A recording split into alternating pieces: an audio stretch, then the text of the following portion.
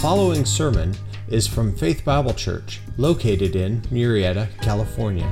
More information about Faith Bible Church is available at www.faith-bible.net.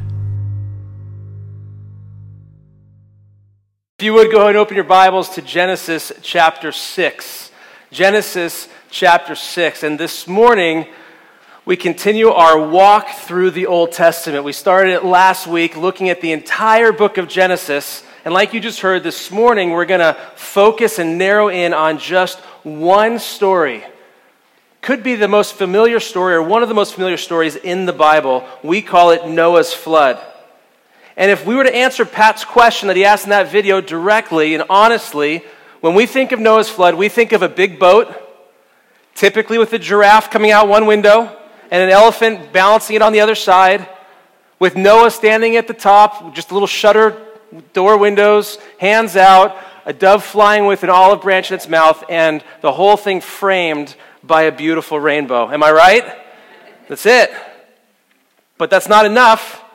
It doesn't capture all that's happening in the story. Because here in Genesis 6 through 9, we're going to see that God sends a flood of water that covers the entire earth, destroying all of life, saving only Noah and his family. It's a story of both the judgment and the salvation of God. In fact, you could say that outside of the cross of Jesus Christ, the flood is the greatest demonstration of the judgment of God in human history. Now, to get us going and into this, I want to give you some prerequisites. Just some fundamental ideas, kind of like you're sitting in a college class. These 4 ideas will help us frame our time and move into this message together. The first is that we want to use a literal interpretation of Scripture. Literal interpretation of Scripture. This means that in very simple layman's terms, we take the Bible at face value according to both its grammatical and historical context. Said very simply, we take it literally. The book of Genesis is not full of symbols, allegory, figures of speech. Rather, it is a narrative. It is an account. It is a chronicle of what happened in the days of Noah. Said in a different way, one more time, reading the Bible in a normal, literal way leads us to the conclusion that there was a flood of water designed by God that covered the entire earth. Now, coming out of that, our second prerequisite is that this is a true story. This is a true story. And this is the logical conclusion of what taking Scripture at its face value means. Let me say it this way. Noah was a real man. And the events of Genesis 6 through 9 are historical events. Did you know that there are more than 270 flood traditions across our planet that still exist today? In cultures across North America, South America, Asia, Europe, Africa, and Australia. Did you know that the islands of Fiji and Hawaii have flood narratives? That the Hawaiians believe in a man named Nu'u, who got onto a big boat and saved the world, basically, or was saved from a flood. The stories are everywhere. There is historical evidence. There is geological evidence. There is fossil evidence. There is the Grand Canyon.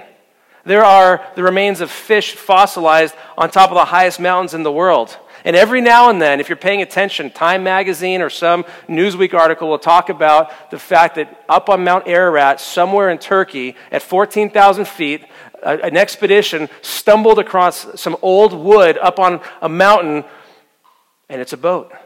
And it's visible at only certain times of the year when the snow melts just ever so much. And just as soon as the story comes and piques our interest, it's gone, and we never hear anything about it again. Does it matter if Noah's Ark is found? Would that change our world? I don't think so. Jesus said in Luke 16:31, if they did not listen to Moses and the prophets, they will not be persuaded even if someone rises from the dead. In other words, you have the Bible and that is enough. It is a book of faith. Noah built an ark trusting in the Word of God, and we look to the Bible also trusting in that same Word. For those this morning who are new with us, maybe you're skeptic about the things of God or antagonistic toward all of this. You came this morning. Thank you for coming. I just want to welcome you this morning. And I think this is a great morning to be here because in the story of Noah and his flood, we have the entire Bible in miniature. So you're going to hear about the great storyline of the Bible through this story. And if you've ever wondered why the world is broken and why evil seems to dominate, why nations go to war, why there's murder and abuse and rape and so much violent crime, why is there so much evil in this world, and why is there no justice? In this story, we see how God deals with wickedness, and we'll see his justice put on display, and we'll see that he offers hope and salvation to all who have been affected by sin. Our third prerequisite, it's kind of a long one, so stay with me. The Bible provides the what? That God flooded the earth with water. The Bible provides the why. It was as a judgment for sin. But the Bible gives us very little of the how. All of those curious details. And we are curious, aren't we? We want to know what happened and how it happened. My curiosity takes me down the aisle at the supermarket where I pick up a bag of chips and I go, oh, they got those in mesquite flavor now. Look at that. I think they're making those they're not making them out of mosquitoes, are they? So, old Seinfeld joke. But I think Noah could have very easily gone like this. Got it, and saved us from a ton of issues. But all the questions in our curiosity, could that many animals actually fit on the ark? Were there dinosaurs on the ark? All you geeks are just answering the questions. How did kangaroos get to Australia? Did it rain before the flood? Did people really live for 900 years? Well, the Bible doesn't focus on the how. It tells us the what, that there was a worldwide flood. It tells us the why, that it was a supernatural act of judgment for sin. And as such, in this sermon, we will not have time to focus on the how too much. But rather, we're here to look at the bigger picture of what God is trying to communicate in this story. But as an aside, if you do want to geek out later, there are two resources you should go to that are phenomenal. One is called the Creation Research Institute, and the other is called Answers in Genesis. Both are online and are fantastic. A fourth prerequisite, briefly, is the cycle of judgment and salvation. You saw this in the video. I'm saying it again. Throughout the Bible, we see the twin stories of judgment and salvation. One author calls it the two-beat rhythm of biblical history. The salvation of God is the great theme of the Bible. And every story, including the flood, is ultimately pointing toward the salvation that is offered through the Lord Jesus Christ.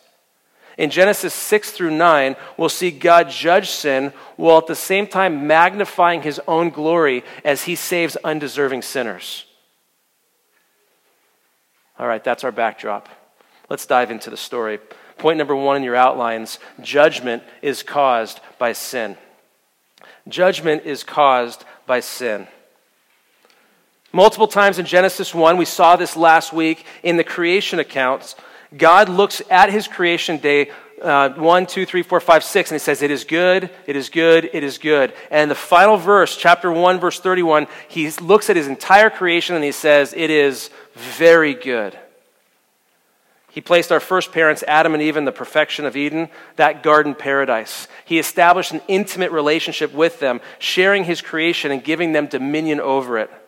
But in chapter 3, Adam and Eve chose to disobey God, to eat the fruit, to hide from him, and they, in that act, plunged the entire human race into sin. God judged the world and banished them, sent them out from the garden. In chapter 4, two brothers, Cain kills his younger brother Abel.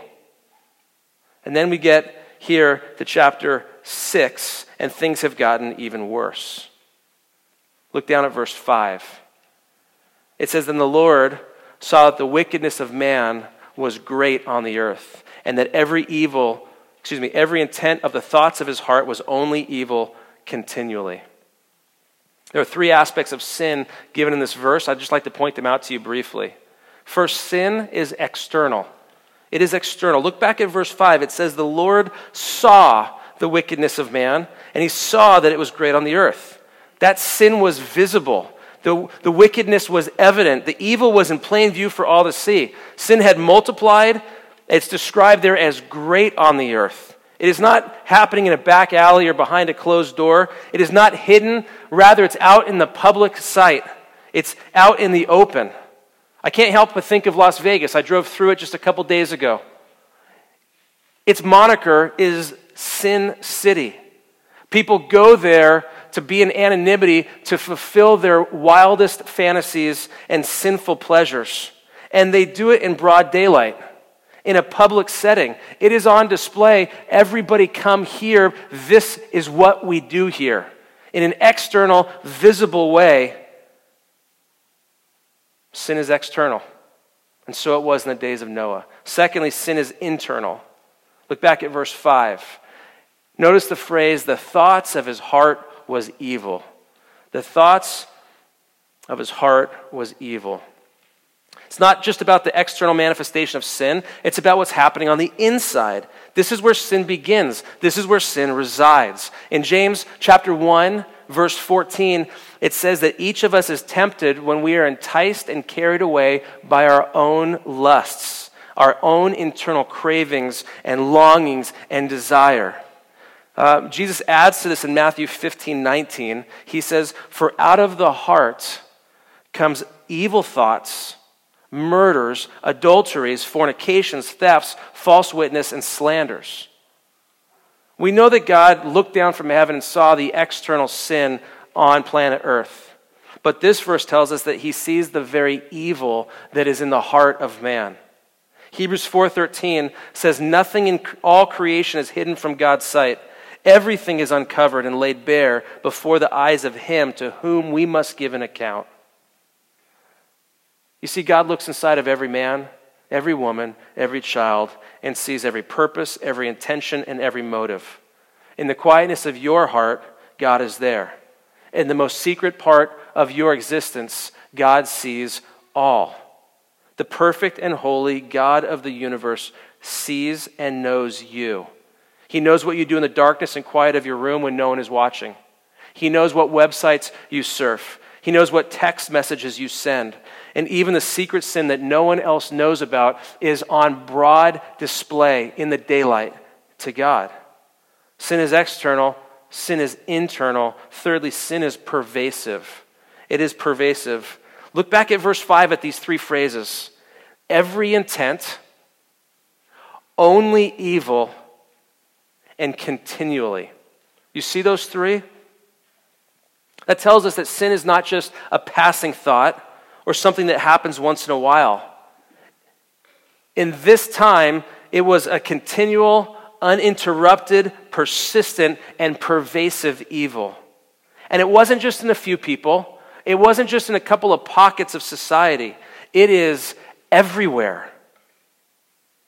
Now, it might surprise you to know that the Bible does not describe people as generally good. Did you know that? The Bible doesn't talk about us having a good nature, that we do good things by nature and we, by doing enough good things, can work our way to heaven. In fact, it says quite the opposite. Jeremiah, in Jeremiah 17:9 said, the heart is more deceitful than all else and is desperately sick. Who can understand it?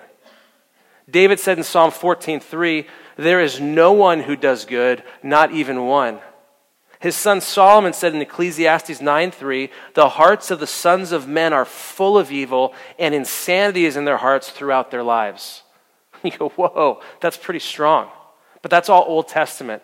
I'm sure it's better in the New Testament, right? When Jesus came. Well, let's see what Jesus said.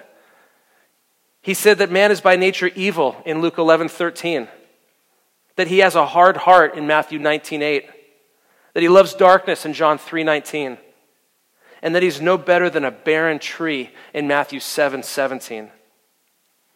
Summing all of this up, God says in Jeremiah 2:29, you have all transgressed against me.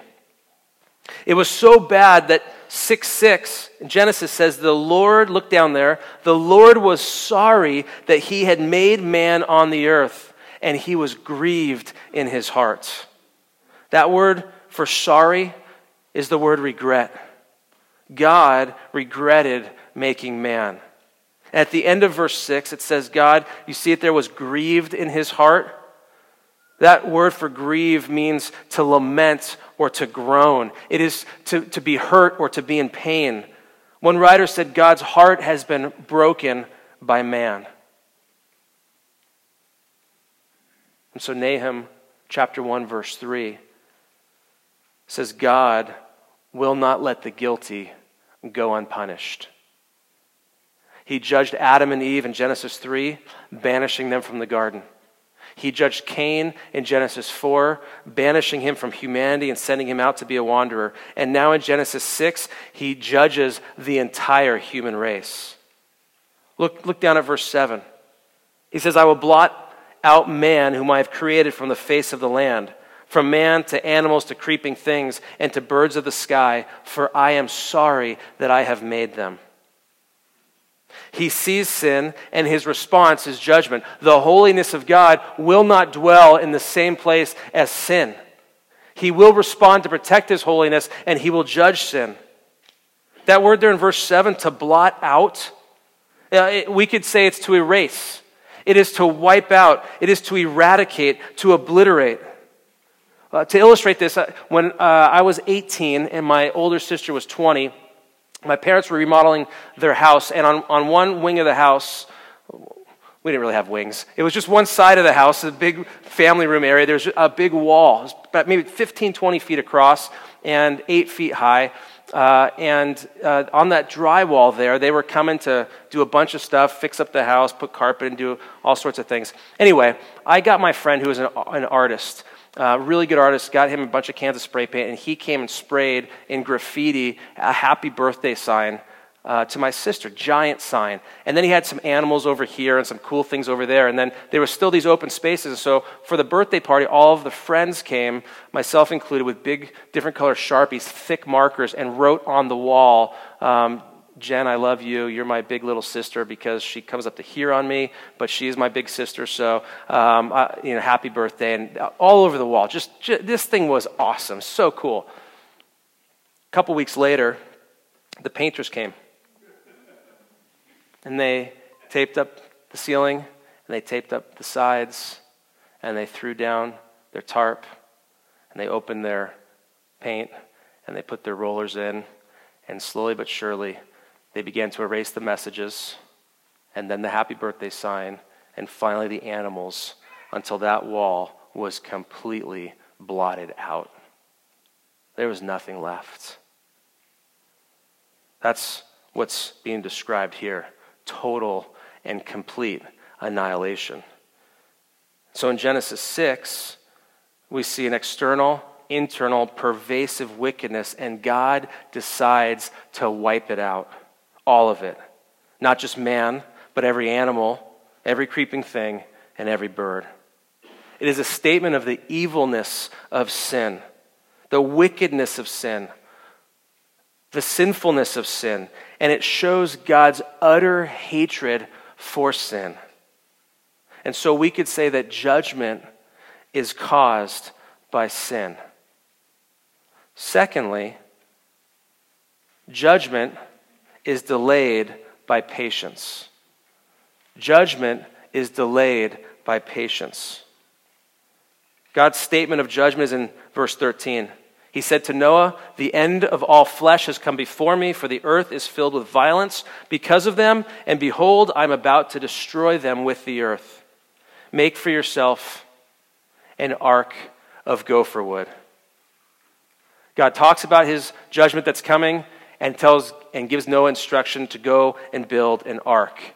And he says, build it this big, this wide, this tall, etc. And in verse 17, he then describes the coming judgment, saying, "Behold, I, even I, am bringing the flood of water upon the earth to destroy all flesh, in which is the breath of life, from under heaven. Everything that is on the earth shall perish." Does anyone know how much time passed between the instruction to build the ark there in 6:14 and the first drop of rain found in chapter 7, verse 11? Okay, there you go. You're right. Look back at chapter 6, verse 3. The Lord said, "My spirit shall not strive with man forever, because he also is flesh. Nevertheless, his days shall be 120 years." The answer is 120 years. But that brings up another question. Why did God wait so long? Why did he delay? If the thoughts of the heart is only evil continually, if wickedness is great on the earth, if the whole thing is sliding down into pervasive evil, why did he wait? Listen, it's because he's patient. Isn't that what Peter says in 1 Peter 3:20? The patience of God kept waiting in the days of Noah during the construction of the ark, in which a few, that is 8 persons, were brought safely through the water. That word in 1 Peter 3 for patient in the original language can be defined as a state of emotional calm in the face of being provoked. God kept waiting. Romans 2:4 says, "Do you not think lightly of the riches of his kindness and tolerance and patience, not knowing that the kindness of God leads you to repentance?" 120 years is a long time to wait. A lot can happen. I went to the worldwide interweb to see what's happened in the last 120 years. I'll just give you a brief history. 120 years ago, the Wright brothers filed a patent and later in the year flew for the first time. Ford Motor Company was formed. PepsiCo was formed. The Yankees were sold for $18,000. They're now worth $7.1 billion. 120 years ago, listen to this one, on sports, there was a pitcher who pitched a doubleheader, 2 complete games, and lost both of them. That's tough. We don't even let guys throw 100 pitches anymore. These guys, 2 complete games. But let me walk this through. Last 120 years, women can vote. World War I, the Great Depression, the cathode ray tube, the television. World War II, the invention and the detonation of the atom bomb. The 4-minute mile was broken. I Have a Dream by MLK.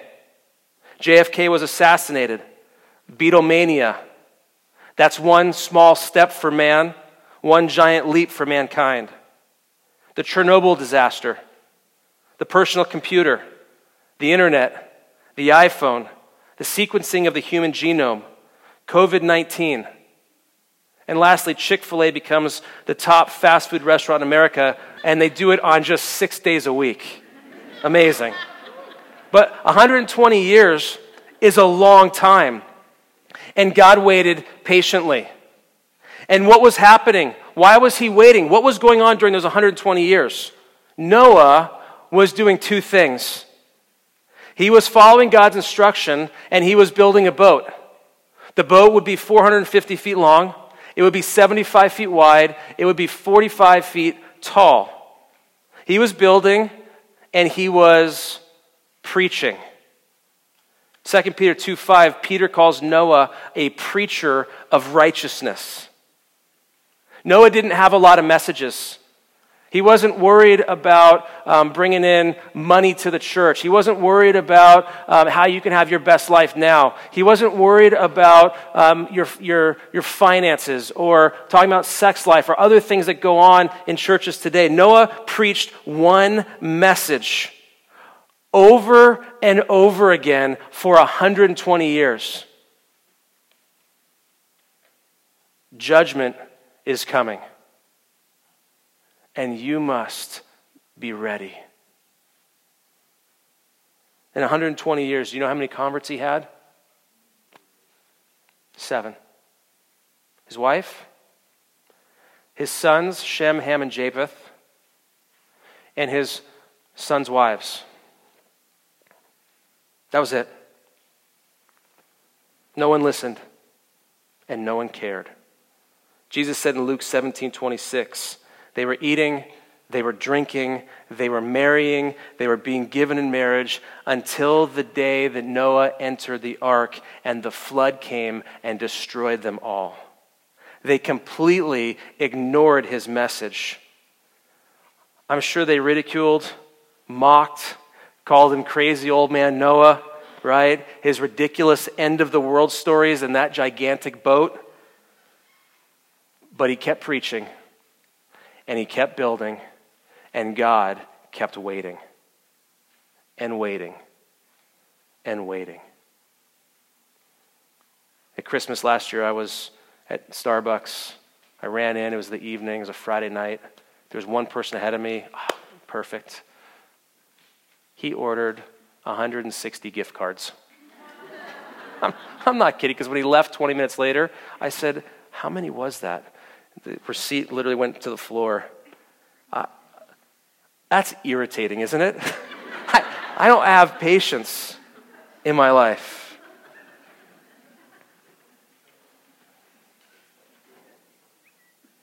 Romans 2:4 says that God is rich in patience. 1 Timothy 1:16 says that God's patience is perfect. 2 Peter 3:9 says that God is patient toward you, not wishing for any to perish, but for all to come to repentance. For 120 years, God waited patiently. But eventually, number 3, judgment comes when mercy ends. Or judgment comes when patience ends. Look at 7:11. In the 600th year of Noah's life, in the second month, on the 17th day of the month, on the same day, all the fountains of the great deep burst open, and the floodgates of the sky were open. Do you notice the detail there on the date? Why are we given that by Moses? Because, listen, this is history. This was a life-altering, planet-altering event that happened in real time on a specific date. Let me illustrate. For those of you who are old enough, where were you when JFK was assassinated? For those of you who are old enough, where were you when the Twin Towers came down?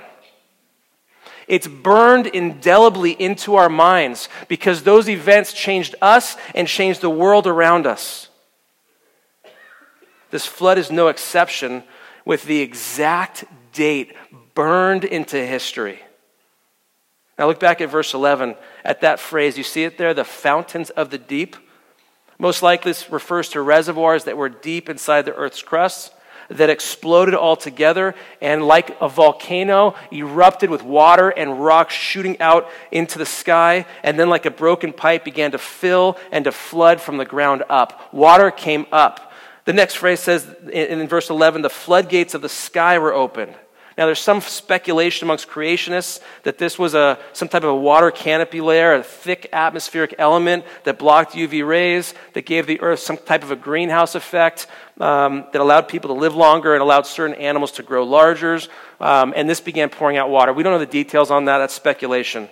But we do know, according to verse 12, that the rain that came down, look there, it says it fell upon the earth for 40 days and 40 nights. It's a heavy downpour. A monsoon-like deluge. It's a constant and consistent rain for 40 days. Look at verse 13. On the very same day, Noah and Shem and Ham and Japheth, the sons of Noah, and Noah's wife and the 3 wives of his sons with them, entered the ark. They and every beast after its kind, and all the cattle after their kind, and every creeping thing that creeps on the earth after its kind, and every bird after its kind, all sorts of birds. So they went into the ark to Noah by twos of all flesh, in which was the breath of life. Those that entered, male and female of all flesh, entered as God had commanded him. And look at that final phrase in verse 16. And the Lord closed it behind him. The people entered. The animals entered. Must have been quite a scene. 85,000 animals. Now, we don't know. But thank you, Ezra, for that. And watch. Then God closed the door. In so much of Scripture, we see the hand of God as the hand of salvation reaching down towards those in desperate plight. offering help, offering rescue, offering another chance. But not on this day. The day of mercy has passed, and this is the day of judgment. Now, we don't have time to unpack this entirely, but there are three characteristics of judgment that we see in the flood. The first is that judgment is supernatural. It is supernatural. That is to say, it is the direct act of God. It is his judgment unleashed on the world. In Genesis 19, God rained down fire from heaven, consuming Sodom and Gomorrah. In Exodus 14, he struck down the firstborn of all of Egypt. In Numbers 16, the ground literally swallowed up the sons of Korah and his family. And in 2 Kings chapter 19, it says the angel of the Lord killed 185,000 Assyrian soldiers in the night. And so when we look back at chapter 6, look at verse 17. God says this is his act. He says, "Behold, I, even I, am bringing the flood of water upon the earth to destroy all flesh." Fast forward to 7 verse 4. "I will send rain on the earth 40 days and 40 nights, and I will blot out from the face of the land every living thing that I have made." This flood was not a natural disaster. It was not a merging of atmospheric rivers and bomb cyclones and whatever else our climatologists want to give us for next year. This was an act of God. It's a disruption in the space-time continuum in which God alters the created order as an act of judgment. There's a phrase in Psalm 29, verse 10. It says, "The Lord sat as king over the flood." In 2 Peter 2:5, it says, "He did not spare the ancient world when he brought a flood upon the world of the ungodly." This judgment was supernatural. Secondly, it was devastating. It was devastating. In 7:17, it says, "Then the flood came upon the earth for 40 days, and the water increased and lifted up the ark so that it rose above the earth. And the water prevailed," watch that phrase, "the water prevailed and increased greatly upon the earth, and the ark floated on the surface of the water, and the water prevailed more and more upon the earth, so that all the high mountains everywhere under the heavens were covered, and the water prevailed 15 cubits higher, and the mountains were covered." This is not a local flood like Katrina or a tsunami in Indonesia that hits for a short time and then subsides. This was a cataclysmic event that reshaped the entire planet. The splitting of continents, the moving of land masses, the formation of new mountains as the earth is being jarred by massive earthquakes. Billions of gallons of water are moving across the land, creating catastrophic landslides and mudslides, stampedes of animals, uprooting forests, leveling buildings, wiping out cities in a nonstop torrential torrent of water. In 2 Peter 3, verse 6, it's described saying, "The world at that time was destroyed," being flooded with water. Do you remember in the creation account? It's on day 2. In Genesis 1:7, it says, "God separated the waters above from the waters that were below the expanse," in effect creating an atmosphere. Then on day 3, he gathers the water into one place, creating dry land so that plants could grow and man and animals would have a place to dwell. Speaking of day 3, directly in Psalm 104, verse 6, the psalmist says, "The waters were standing above the mountains. At your rebuke they fled. At the sound of your thunder they hurried away. The mountains rose, the valleys sank down to the place which you established for them." In Proverbs 8:29, it says that God set a boundary for the sea. But here, he has removed that boundary. Now stay with me. God created this perfect world paradise. But in the flood, as the fountains of the deep are bursting open and the floodgates of the sky are pouring down rain, it is as if God has merged those two bodies of water, removing the dry land and undoing his creation. Taking us all the way back to day 2. The earth was once again formless and void. One commentator called it a featureless waste of water. God's judgment is devastating. It is supernatural. Third, it is inescapable. It is inescapable. Look at 7:21. It says, all flesh that moved on the earth perished. Birds and cattle and beasts and every swarming thing that swarms upon the earth, and all mankind. Of all that was on the dry land, all in whose nostrils was the breath of the Spirit of life died. Thus he blotted out every living thing that was upon the face of the land, from man to animals to creeping things and to birds of the sky, and they were blotted out from the earth, and only Noah was left together with those that were with him in the ark. Every bug, every reptile,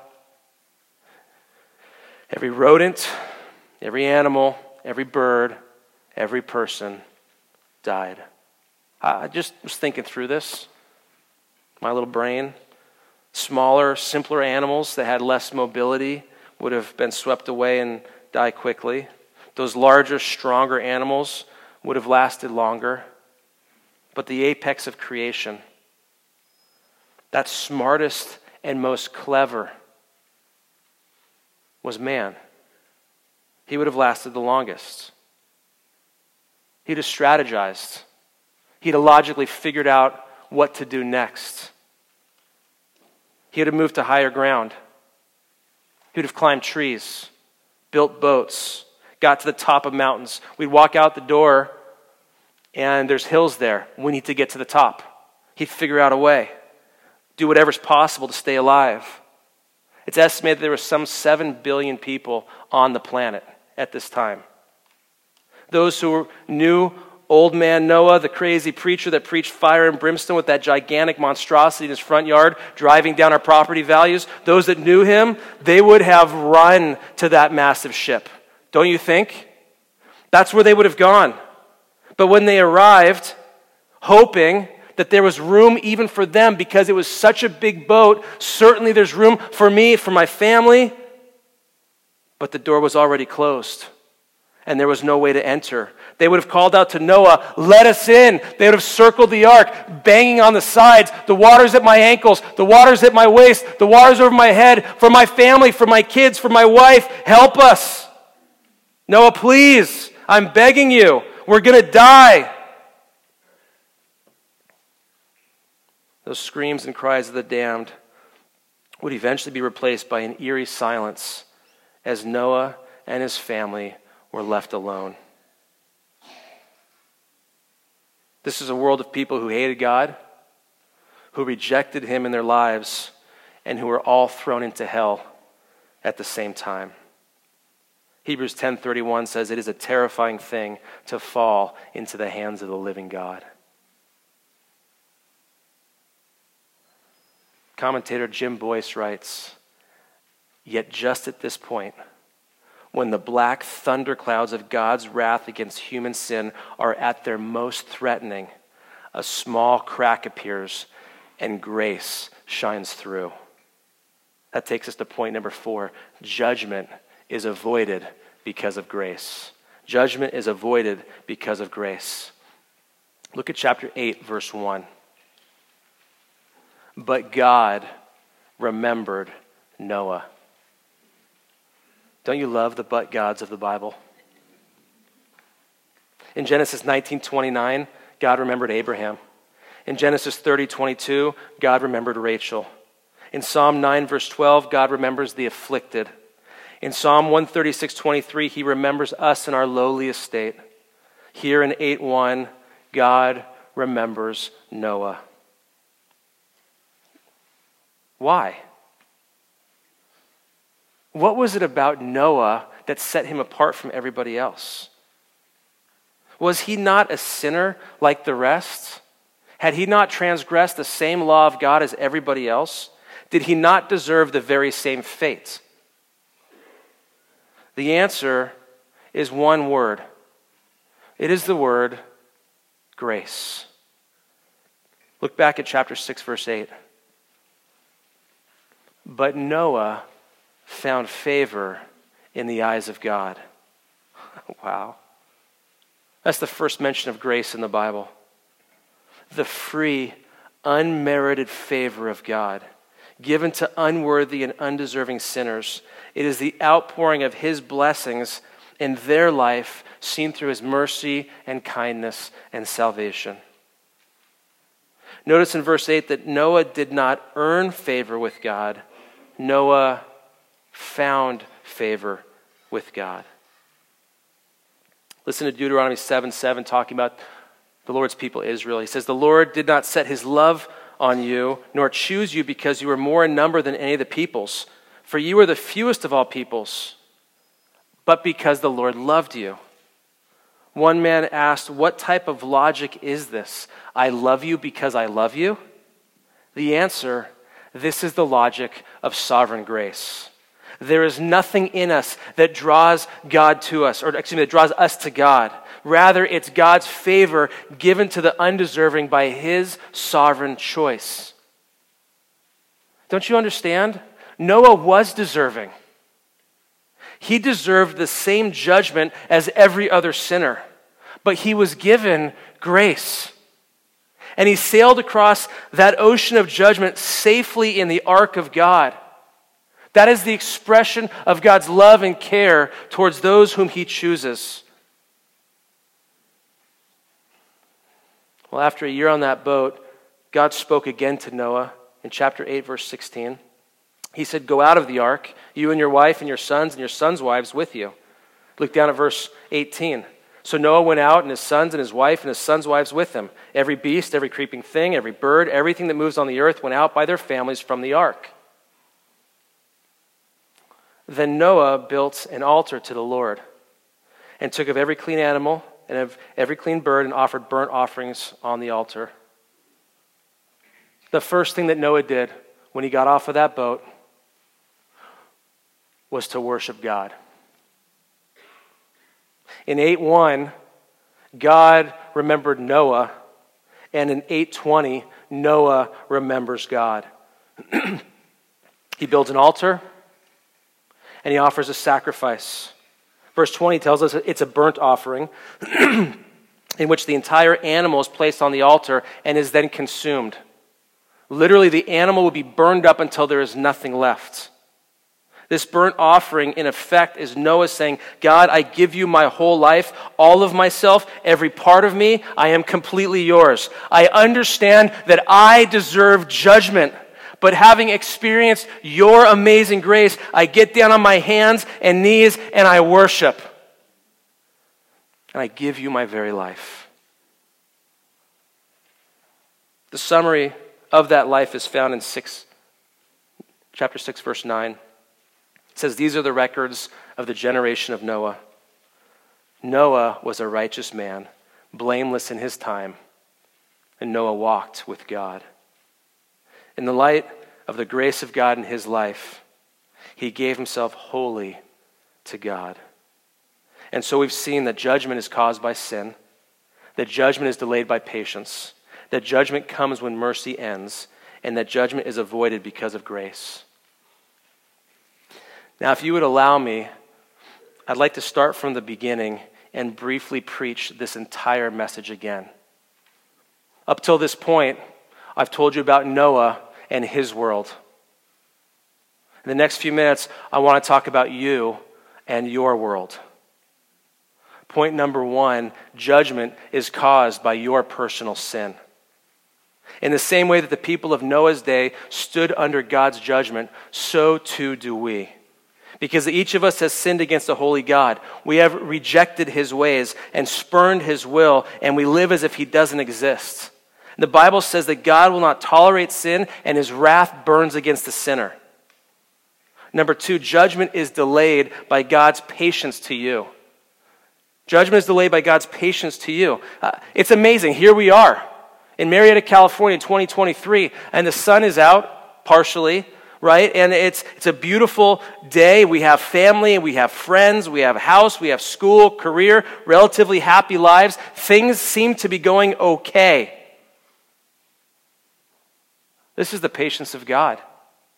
He is waiting. He is waiting. He is waiting. He sent Noah to warn the ancient world of the coming judgment, and he sends people into your life to issue the very same warning. Right now, hearing this message is the patience and mercy of God in your life. This is the same message that Noah preached.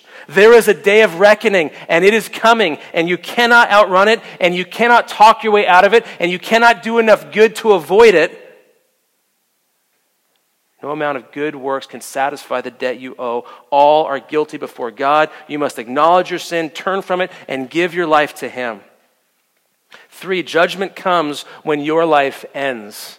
Judgment comes when your life ends. In the book of Hebrews, and in chapter 9 and verse 27, it says that it is appointed for man to die once, and after this comes judgment.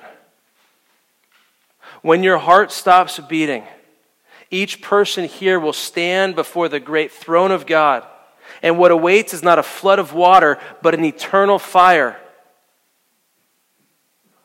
one that will consume the adversaries. But number 4, judgment can be avoided in Christ. Oh, that's such good news. Friend, there is hope. God offers salvation. You walked in this morning not knowing what to expect, and God, through His Word, has opened this, and He presents to you hope for your broken life. In the same way that Noah entered the ark and was safely carried across the water of judgment so you can be delivered from the judgment of God. This is a picture for us. The picture of Noah in that ark is the same for us as the picture of Jesus hanging on that cross. He said, I am the way and the truth and the life, and no one comes to the Father but through me. When Jesus died, He experienced the very judgment of God for your sins. He took your place. He drank the cup of God's wrath that was reserved for you. And in that event, He paid the full penalty. God treated Jesus as if He had lived your sin-filled life. And God looks at you and He sees only the perfection of His Son's life. The only way to be made right with God is to turn from your old way of life. And in faith, trust that His death, Jesus' death, is sufficient to cover your sins. And then like Noah, who was protected from the wrath and judgment of God by being inside that ark, so you and I can be protected by the wrath and judgment of God by being in Christ. That's the message of Noah. And that's the message for you. The Bible says that today is a day of salvation. Do not put it off. Do not wait for tomorrow. Come to Christ. Stop fighting. Stop running and surrender your broken life. And He promises to wash your sinful soul and to heal your broken heart. Noah believed the word of God. Hebrews 11 says that judgment was coming, and so he built a boat. Will you believe the word of God that judgment is coming and flee to Christ?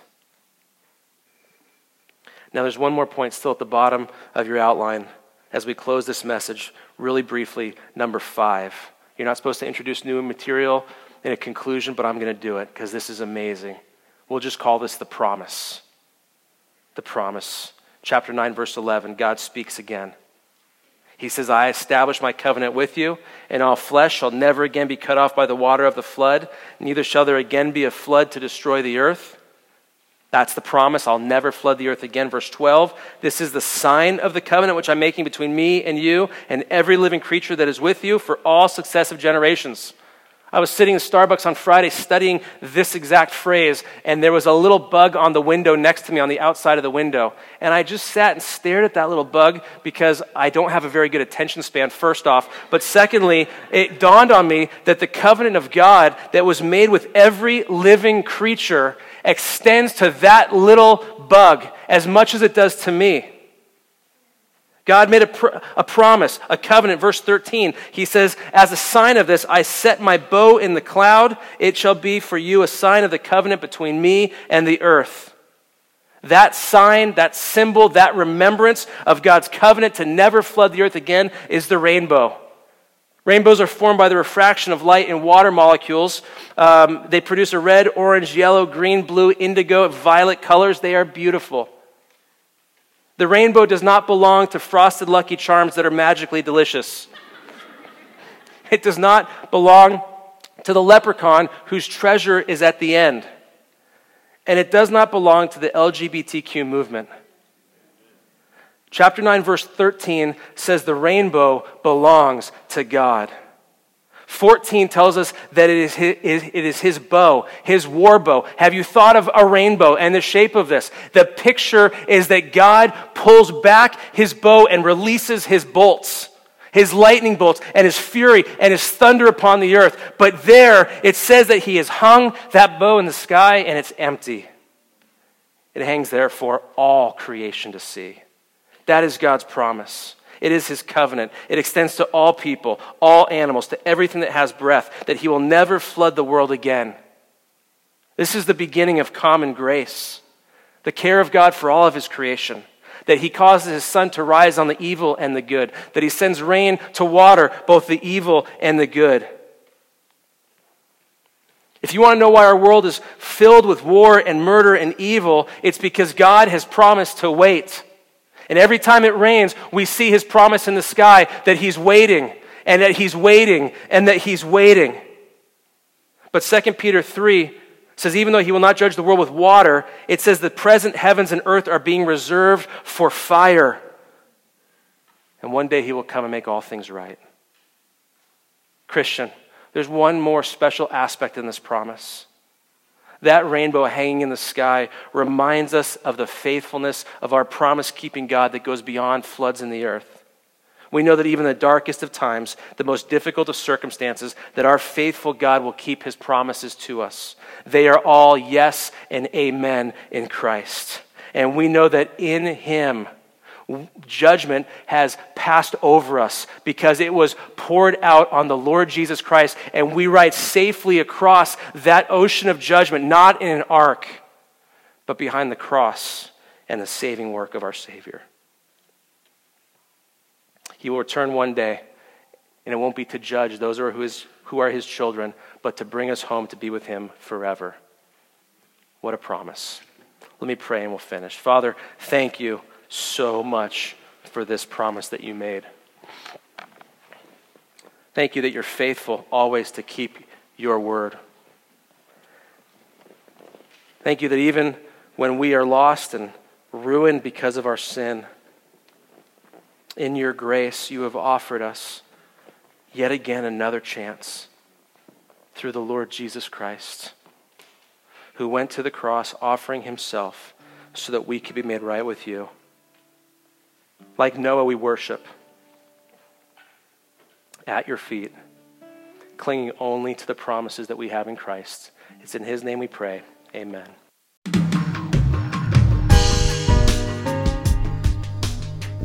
Thanks for listening today. Sermon audio from the last 3 years is available by podcast, and a larger archive from Chris Mueller and Faith Bible Church can be found at media.faith-bible.net. And if you would, please leave us a review on iTunes. It helps a lot. Thanks, and have a great day.